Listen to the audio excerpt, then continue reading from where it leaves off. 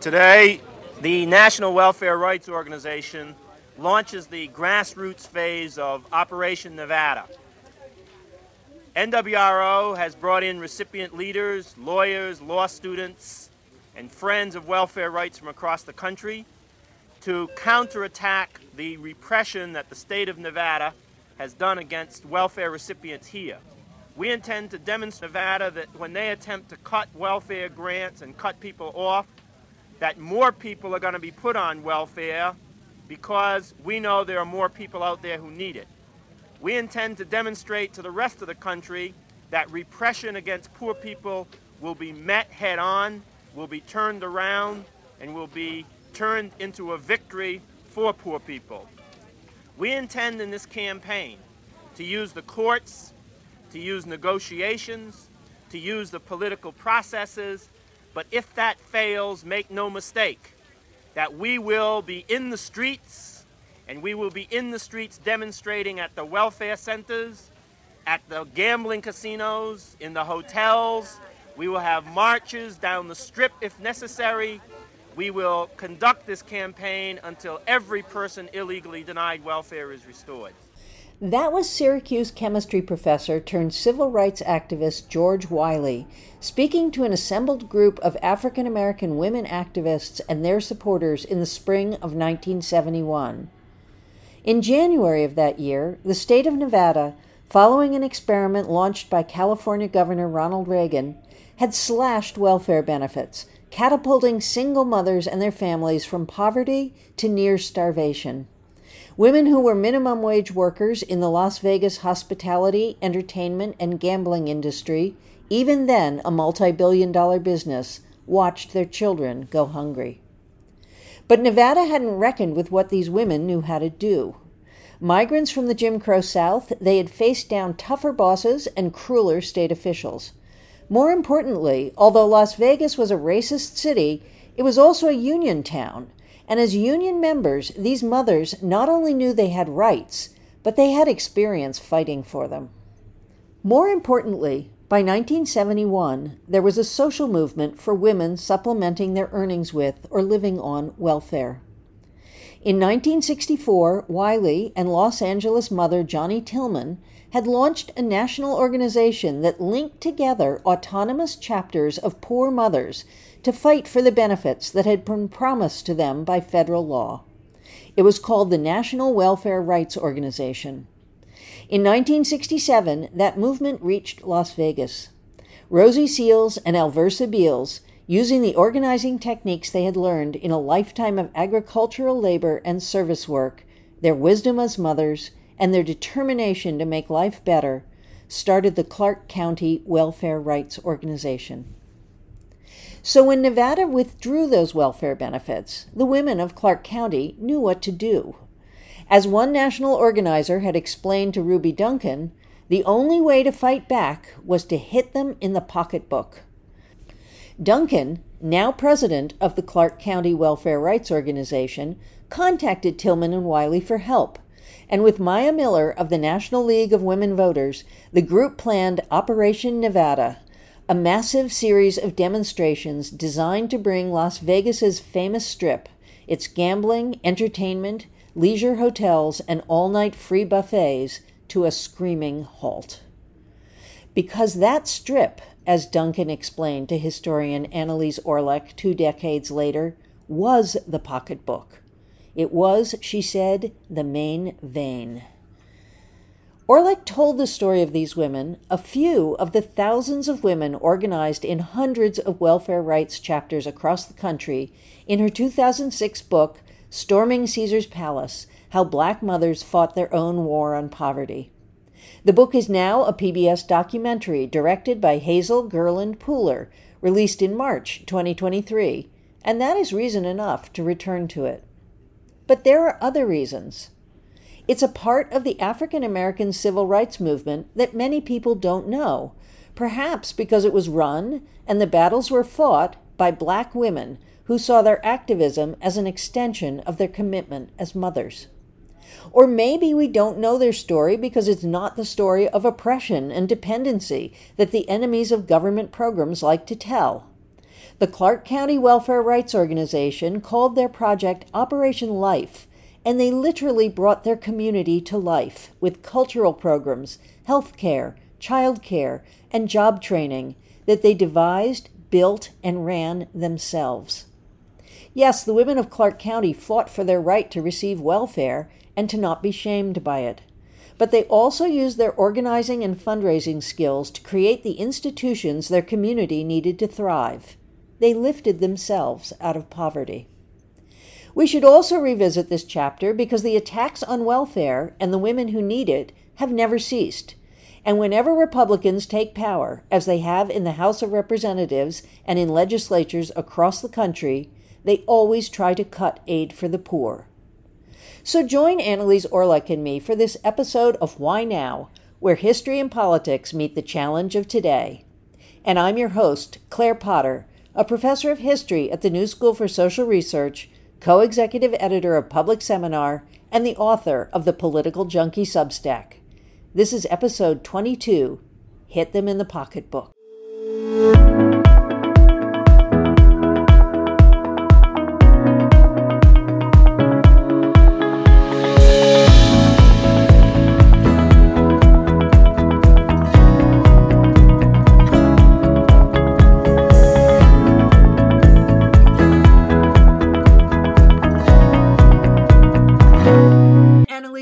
Welcome to the show. Thanks for having me, Claire. Your book, Storming Caesar's Palace, came out, about 10 years ago? Longer than that. The original edition was 2005. It's been reissued to be timed with the new PBS documentary that is based on the book. Is that correct? That is right. That aired on March 20th. What is Storming Caesar's Palace about?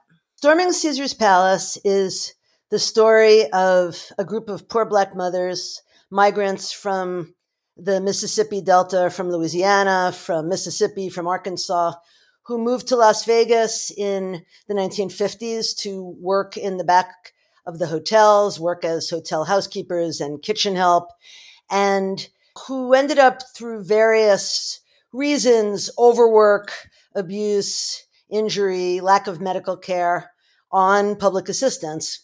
And in 1971, the state cut everybody off, just decided to do an experiment, infatuated with California Governor Ronald Reagan's idea of no more pay for play and shrinking the welfare rolls. So Nevada thought, we're a small enough state, we have a small enough population, let's try it here. Well, these women were sharp, and they had begun organizing in the National Welfare Rights Movement a couple of years earlier and had met the national founders, Los Angeles welfare mom Johnny Tillman, New York welfare mom Beulah Sanders. And Tillman and Sanders had said, poor women have only one means of leverage, hit them in the pocketbook. So Ruby was driving down the Las Vegas Strip and she said, oh my God, this is the pocketbook. This is the main vein. So they decided that if they weren't reinstated, if their children didn't get their medical and food benefits again, and they didn't get their aid, they were going to shut down the Las Vegas Strip, which had never been done before. And so in March 1971, they did that several times, ended up getting reinstated, enjoying civil disobedience. They then had eat-ins in the casinos, which were famous in those days for all-you-can-eat buffets for a dime, while hundreds were literally starving in the shadow of the Strip. And they took, I think it was 600 kids into the Stardust in February of 72 to order all they could eat and not pay. They also did read-ins at whites-only libraries because Clark County was convinced Black children didn't read, and so there were no brick-and-mortar libraries on the Black side of town. And they tended to invade the governor's swim sessions. They went to the backyard of the governor's mansion in Carson City while he was doing his laps and urged him to reinstate their families. So they did all this kind of fun civil disobedience, and the 71 March was big. They had people in from all over the country, and they had celebrities like Jane Fonda and Donald Sutherland and Dr. Spock, the famous baby doctor. And they stormed Caesar's Palace, the icon of conspicuous consumption, and had pictures of their children taken, their arms holding signs that said Nevada starves children over these red velvet and gold leaf craps tables, and in these roulette wheels in these very fancy rooms. Well, the governor said to them, how about, get out of the streets and learn the system? And they did in a remarkable way. And their leader, Ruby Duncan, who was a mother of 7, former hotel kitchen worker, former cotton picker from Tallulah, Louisiana, she turned out to be absolutely brilliant at ferreting out every little government program that was still funded in those days of the war on poverty. And they formed a community development corporation called Operation Life, in Ruby's words, before life got a bad name. They then ran a remarkable anti-poverty agency for over 20 years. First healthcare clinic in their community. They opened the first library in their community. They opened job training programs, a women and infant children nutrition program. They solarized houses long before the rest of us were turned on to solar. They rehabbed a swimming pool, which is no joke, in a place where it gets to be 115 in the summers. And they fed children who came to swim in that pool. They gave them free meals. So they did all kinds of things. Their theory was that if you're going to fight poverty, poor mothers can do it and do it better, in their words. And so that's their story in a nutshell. It's a wonderful story. And of course, it stands in contrast to the story that was being told about women on welfare by people like Ronald Reagan, that these were just women who were having babies and lying around and expecting the taxpayers to support them. But the other thing that's really interesting to me about this book when I reread it is that it happens really at the end of what we think of as the conventional civil rights movement. Yes. And the welfare rights movement is really standing on the shoulders of Martin Luther King's war on poverty. But unlike the Southern Christian Leadership Conference, it's women who are in charge of it. So talk to me a little bit about how did these women manage to become such amazing organizers when many of them had very little education, very little time? How did they do it? Well, I think one of the things that's interesting about welfare, and you see it also with public housing, is that by having to engage the Byzantine welfare system, and for those who don't know, the American welfare system is a mass of fragments, right? There are federal mandates, but then there are state systems and county systems and municipal systems. And, in having to appeal for aid for their children, if they wanted food, they'd have to go to the Commodities Food Program, which in those days before food stamps gave out Army surplus dried milk and peanut butter and cheese and bread. And that was run by the county. In order to apply for aid to families with dependent children, what we think of as welfare, the cash aid, they had to go to it was a federal office, but it was run by the state. And so they'd go to the state office in Las Vegas. One of the things about commodities was that it was so humiliating.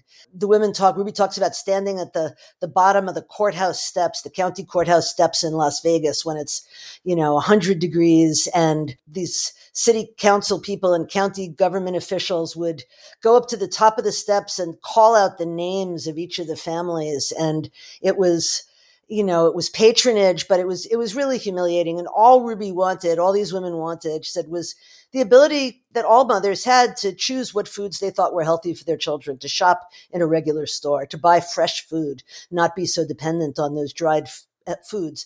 And so to do that, they had to go to the feds. They learned there was something called food stamps, but the state hadn't allowed it in, and many states hadn't. And the way food stamps became a federal program is that welfare mothers in 17 states sued to get the money released and get the program into their states. And these women were so smart. They saw they had to go lobby the state legislature. So then they learned the state government to try to get them to accept food stamps, which they did not want to do.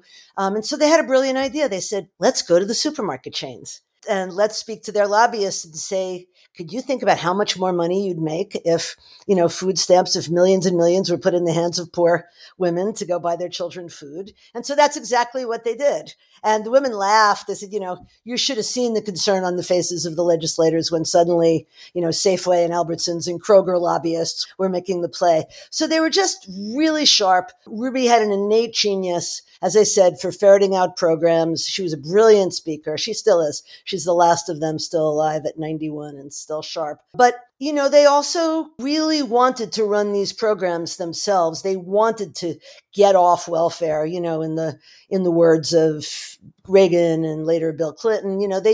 They wanted to do it, though, by doing meaningful work. They wanted to run these programs and provide services to their community. So Alversa Beals, also from Louisiana, Delta, ran their clinic and their offices for 20 years. She had a sixth grade education. She never was able to stay in school after elementary school because she had to pick cotton and she was so poor. She designed her own system. She said, look, we learn arithmetic in elementary school. That was enough. And when the feds audited her, amazingly, they audited the WIC clinic and it was accurate down to 4 cents. There were 4 cents unaccounted for because she had developed this system. The one other story I'll tell is when they started their pediatric clinic, they got money from the feds under a program called Early Periodic Screening and Diagnostic Testing. And it was a program that was intended to reach poor children who never got to go to doctors. And they did. And so what these women did was they knew that nobody had a way of getting anywhere. Mass transit in Vegas was terrible. Very few people had cars. One of the women had a station wagon. She had a lot of kids. And so they piled into her station wagon every day and they would go out over the county and go into poor women's houses. And, they talked about how being poor is really depressing, especially when you're a mom and you can't give your kids what they need. So they'd go in, dress the kids, get the mothers, a cup of coffee. Let's go. We're having them screened. And they screened a higher percentage of eligible children than any federally funded pediatric clinic in the country. So then HEW, Health, Education, and Welfare Secretary Caspar Weinberger, later Ronald Reagan's defense secretary, called them to Washington to honor them. And he said, this is amazing. How can you have these kind of stats? How can you screen that many children, that higher percentage? And the women said, it's simple. We care about them. They're like our children. And they really believed that that was the difference between professionals who were distanced from poor communities running these programs and poor people themselves, especially poor moms running them.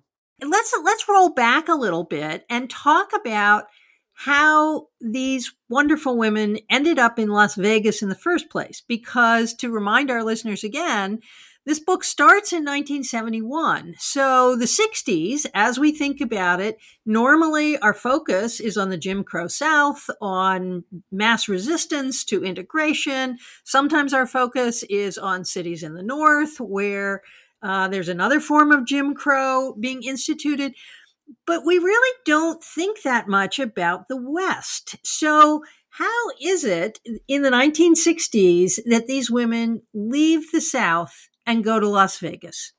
It's a chain migration to Vegas like any place else. And these were the last sharecroppers, right? So, after World War II and in the 50s when, rock and roll was beginning and the civil rights movement was happening and Vegas was beginning its rise to glitzy glam with the Rat Pack and, Sammy Davis Jr. and Frank Sinatra, etc. These women were still picking cotton.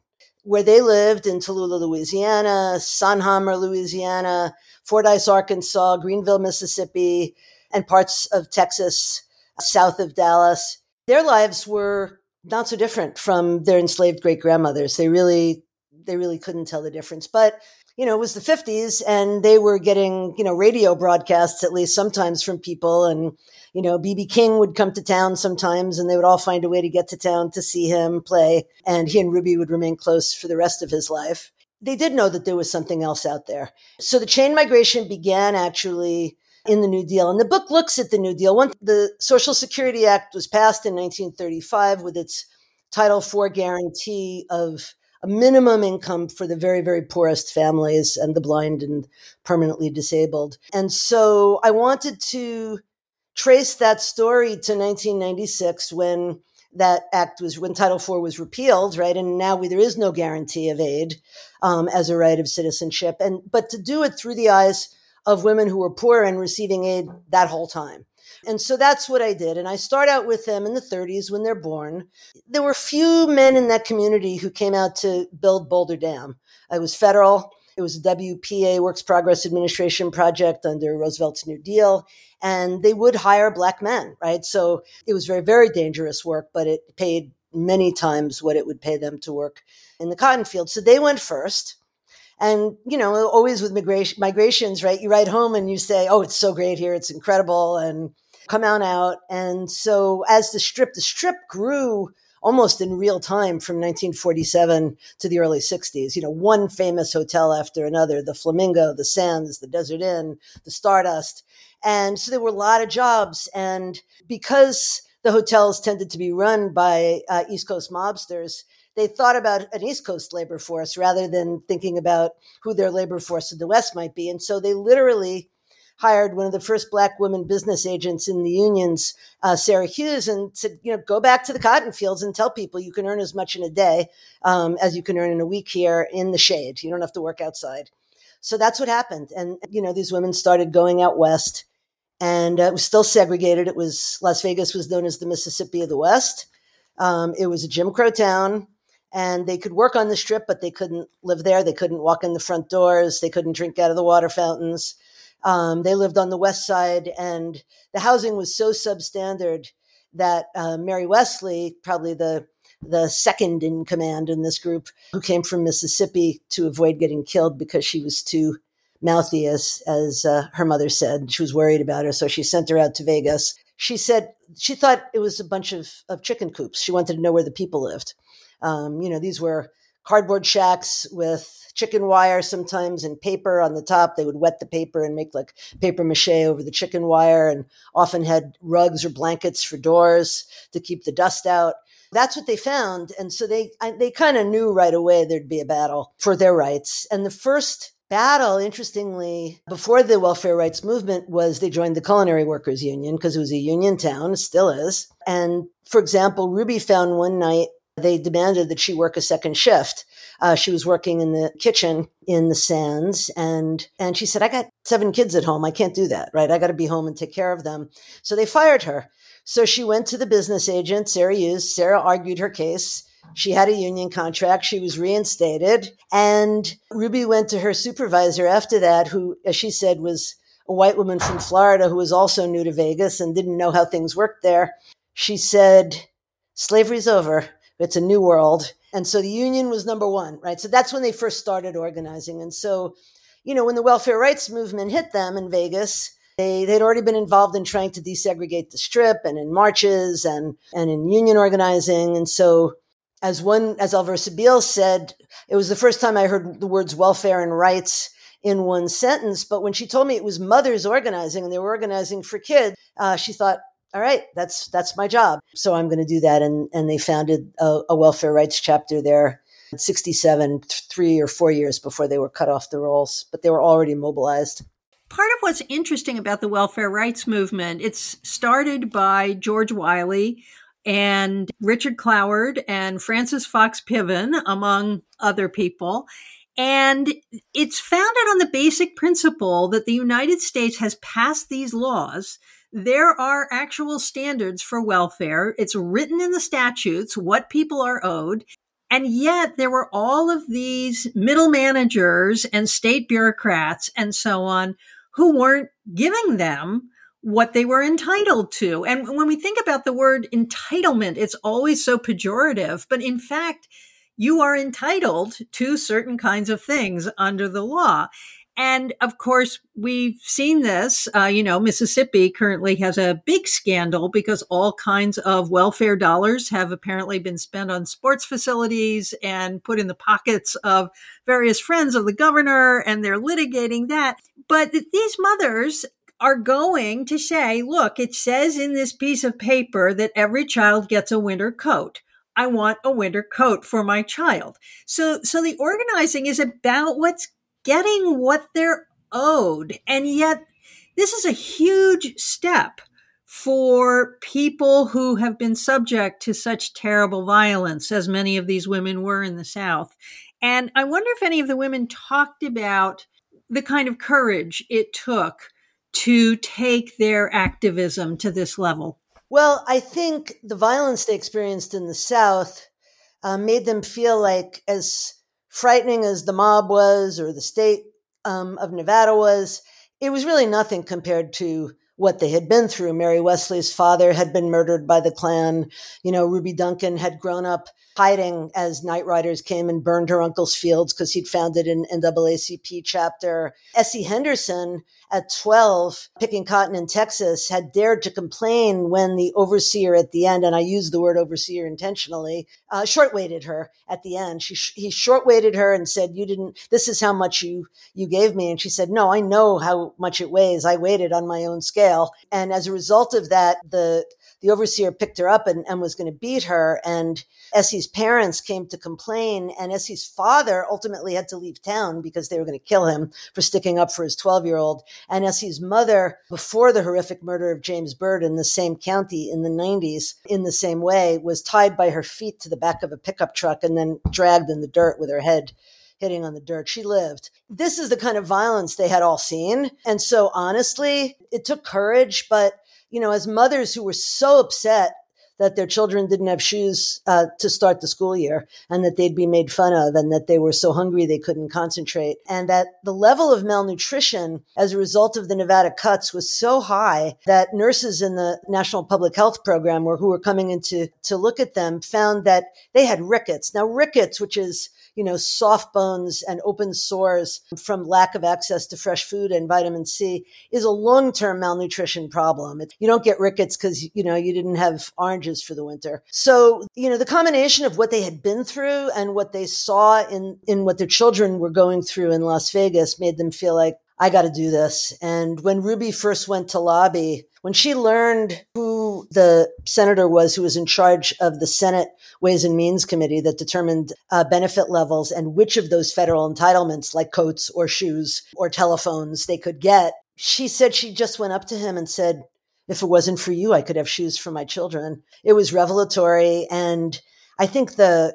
candor and the emotion behind that way of speaking moved legislators and moved the press and moved a lot of people watching their struggle, so that when they closed down the Strip in 1971, people came from all over the country to support them.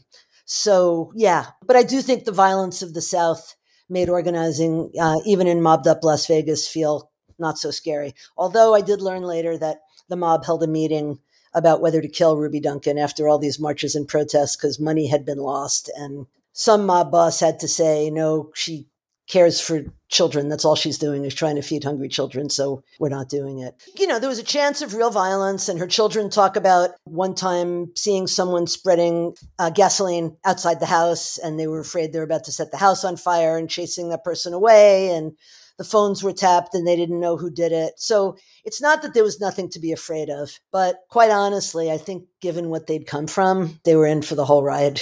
Part of what's so interesting about this is the sort of standard story about the victories of the civil rights movement, a series of bills that were passed under the Johnson administration that are actually creating these programs. And, you sort of look at that history and say, oh, so this is the history of helping the poor. But there's actually at least as vivid a history of making sure that the poor stay poor, which is, of course, what Richard Cloward and Frances Fox Piven wrote about, that you need this reserve army of poor people. But in Las Vegas, they have a particular way of creating that reserve army, right? Because they wanted to be able to lay people off in the off season when people weren't coming to Las Vegas. And so they would put people on welfare in order to actually keep people there. They would help them get on welfare. So talk about that a little bit, because that resonates today with Walmart helping people get on food stamps. As Ruby liked to say, they talk about what a cushy lifestyle welfare is. She said it's a really cushy lifestyle if you're dead. It provides almost nothing that you needed. The only thing that it's better than is what we have now, which is next to nothing. And so it is absolutely true that the casino industry pioneered this model that Walmart now uses, that McDonald's now uses, which is using taxpayer money to pay their employees during seasons when they didn't want to maximize their profits. And so for Walmart and McDonald's now, they want to be able to hire people on demand. And so, they're not paying people enough to live on. And so I think there was a study, I'm not sure, I don't remember the exact numbers, but every Walmart that is built costs taxpayers millions, right, annually, because of how dependent these Walmarts are on getting their workers onto public assistance, especially food aid, because unless the House GOP now has its way, food aid is a little less restrictive, in terms of how low your income can be to get on it. But no, there's no question. I wanted to intervene with one thing you said, which is that Piven, Cloward, and Wiley started NWRO. They started the national network, but it's really the women on the ground in every one of those cities who started the local chapters. And what Piven and Cloward and Wiley did is they created a national umbrella and drew everybody together. And they also exercised the clout that, some professors could have in getting the word out that a bunch of welfare mothers did not. But the mothers were really essential. And Johnny Tillman's chapter starts in 1963. The New York chapter starts in 1966. And so when Wiley and Tillman call everybody together in the summer of 1966, there've already been a lot of these local protests. And this idea that Tillman really pioneered and that really influenced the Las Vegas women, that if you want to know what a poor neighborhood needs, ask its poor mothers. So Tillman did a survey of Nickerson Gardens area in LA, and they came up with, the mothers there came up with all these services that the neighborhood most needs and all these jobs that should be created and given to poor people to rebuild their communities. So that vision of how to fight poverty is really from the ground up, and it's really from these poor moms themselves. That's really interesting. And mothers really taking control of their own citizenship, of their own families. There's something else that happens to these women too, though, a kind of violence that follows them from the South. And I'm talking specifically of involuntary sterilization. And that's a particularly sad and awful part of this story. How did you get the women to talk to you about what had happened to them at the hands of unscrupulous doctors? Well, the thing is that because the doctors who they saw who worked for the plantations where they grew up would not give them any kind of birth control, because as one of them told Bobby Kennedy's 1966 investigating commission in the South, no Negro woman down here who doesn't have a child every year after she's 12 is worth anything to us. They actually wanted to get birth control. And so while for Fannie Lou Hamer and some of the folks who stayed in the South, that involuntary sterilization was the issue around which they organized, for these women, Ruby Duncan and Alversa Beals both staged sit-ins in their house, one in the hospital and one in the doctor's office, to get their tubes tied. And in those days, because they didn't want to have any more children, Ruby had 7, Alversa Beals had 11. As she said to me, her mother had another one every year until she was in her 40s. So she said, by then I would have had like 24 children. So they really wanted access to contraception. No one would give it to them, because the only hospitals and doctors that would serve the poor in their lives at that time were Catholic hospitals. And so they wouldn't provide any kind of contraception. To get their tubes tied, the law was such in those days, in the early 60s, late 50s, that they had to get their husband's permission. They could not legally go in there themselves and say that they wanted to stop having babies. So this is indeed a story about reproductive justice, but their story, gives lie to this idea of, those welfare mothers are just having babies, to get more money. They desperately wanted to stop having babies, but they also, being human beings, didn't want the government telling them that they couldn't have a sex life. So give them contraception or tie their tubes. They wanted, they had relationships. They liked men. They wanted to continue having sex. So, I think it's a story about many things in the reproductive justice and the sexual freedom struggle, and not as much about involuntary sterilization as, of course, so many other women of color who were organizing in that same period. And it really sort of can persuade us that violence takes many forms. One form of violence is to take away people's free will, to take away the things that they need to exercise their free will. And Annalise, I wanted to sort of push you ahead to the end of the movement. And it ends rather abruptly, really, with the election of Ronald Reagan. What happens to this movement?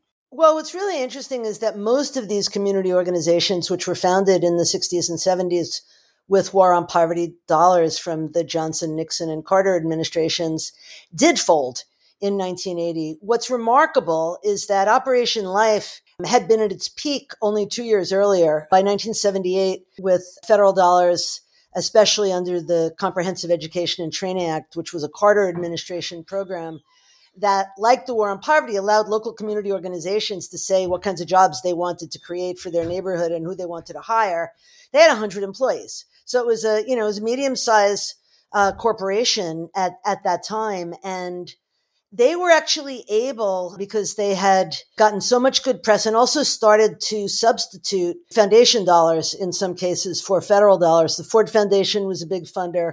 The Fleischman Foundation allowed them to build a new building for their clinic, which they continued to operate through the 80s. And so what's interesting is when I met them on Labor Day of 1992, they had just lost their last federal program only 3 weeks earlier. So they held on through the Reagan years. They even held on through Bush 1. But, slowly but surely, this idea that government programs, were good for problem solving, had really changed. The Reagan Revolution did accomplish that people started to believe that government programs were somehow bad. The other thing was that government funding is a double-edged sword. What the government gives, it can take away. And so, the core of the miracle of what they did, which is that these women with elementary school educations ran this sophisticated program and accomplished so much good. I mean, they treated children who'd never been tested before for sickle cell anemia and were able to catch them early enough that they saved lives. They gave dental care to kids who'd never before seen a dentist and would have lost all their teeth. They treated atomic vets, people who'd been exposed. I mean, Vegas was downwind of the nuclear test site, and people had started to develop cancers in the 1970s from exposure to radioactive fallout. They did all this amazing stuff, and that won them a lot of goodwill. But the government took it away because it must be wrong. It must be fraudulent. It must be nepotism for women with elementary and only, the most they had was an 11th grade education to be running these programs. And so one by one, they were forced off the Operation Life Board. And I say this, even though they had some very powerful allies. The future Senate Majority Leader, Nevada Senator Harry Reid, was on their board. They had some really powerful people in their corner, but in the end, it wasn't enough to keep them from being forced out. So that was bitter.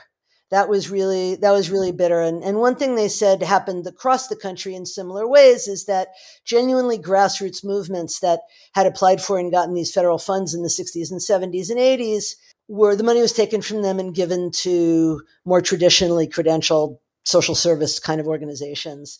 So that's what happened. So, the west side of Vegas does have beautiful performing arts center and library. It has now health clinic. It has senior citizen housing, which actually Operation Life continued to run.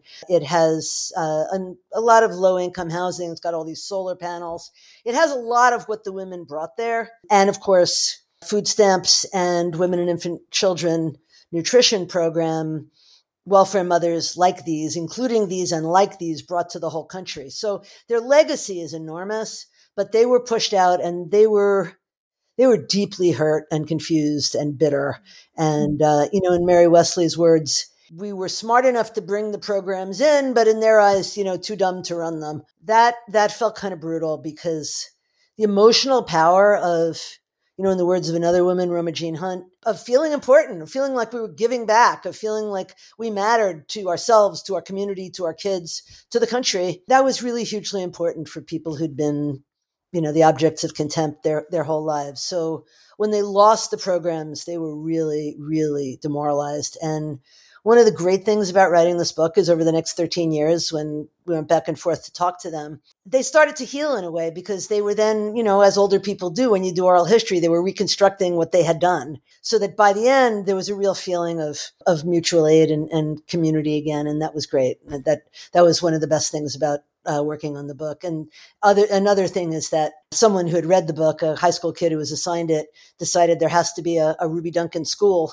in Vegas, and they have built one. And supposedly they teach the kids, that if you have a problem in your community, in your family, you organize, you solve it from the ground up. So it's a beautiful legacy for Ruby. Why should our listeners read this book now? I think because we've gone back in time.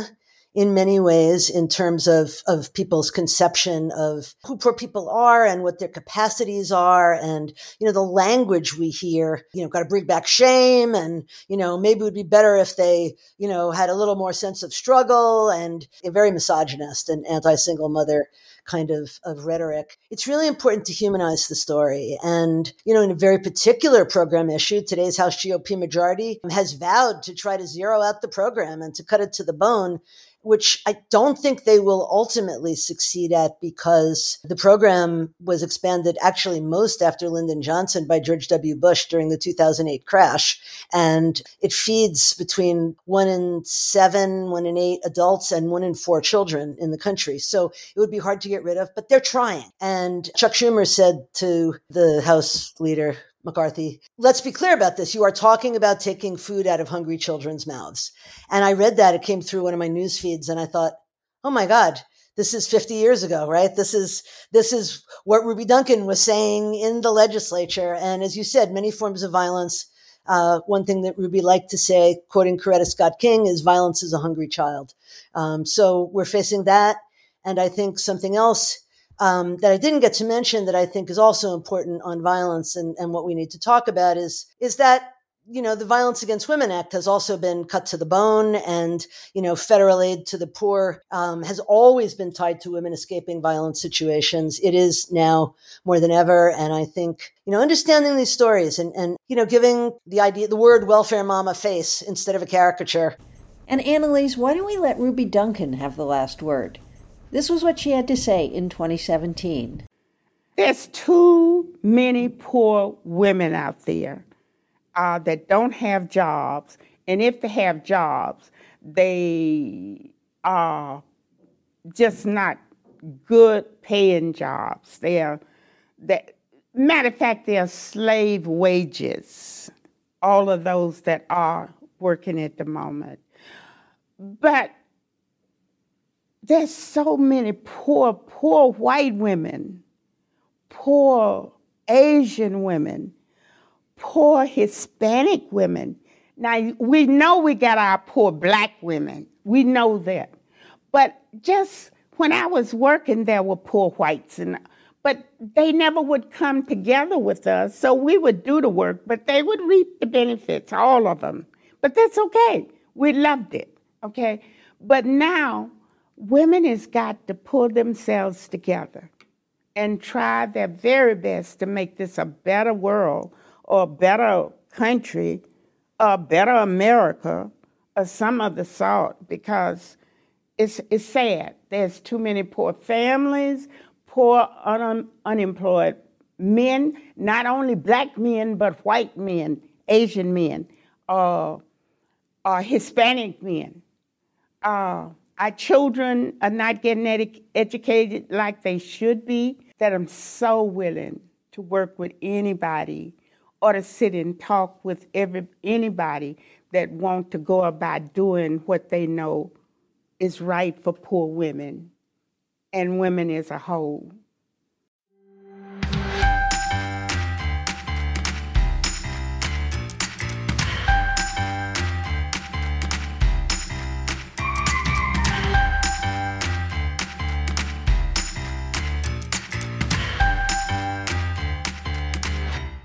And that's it for today's show.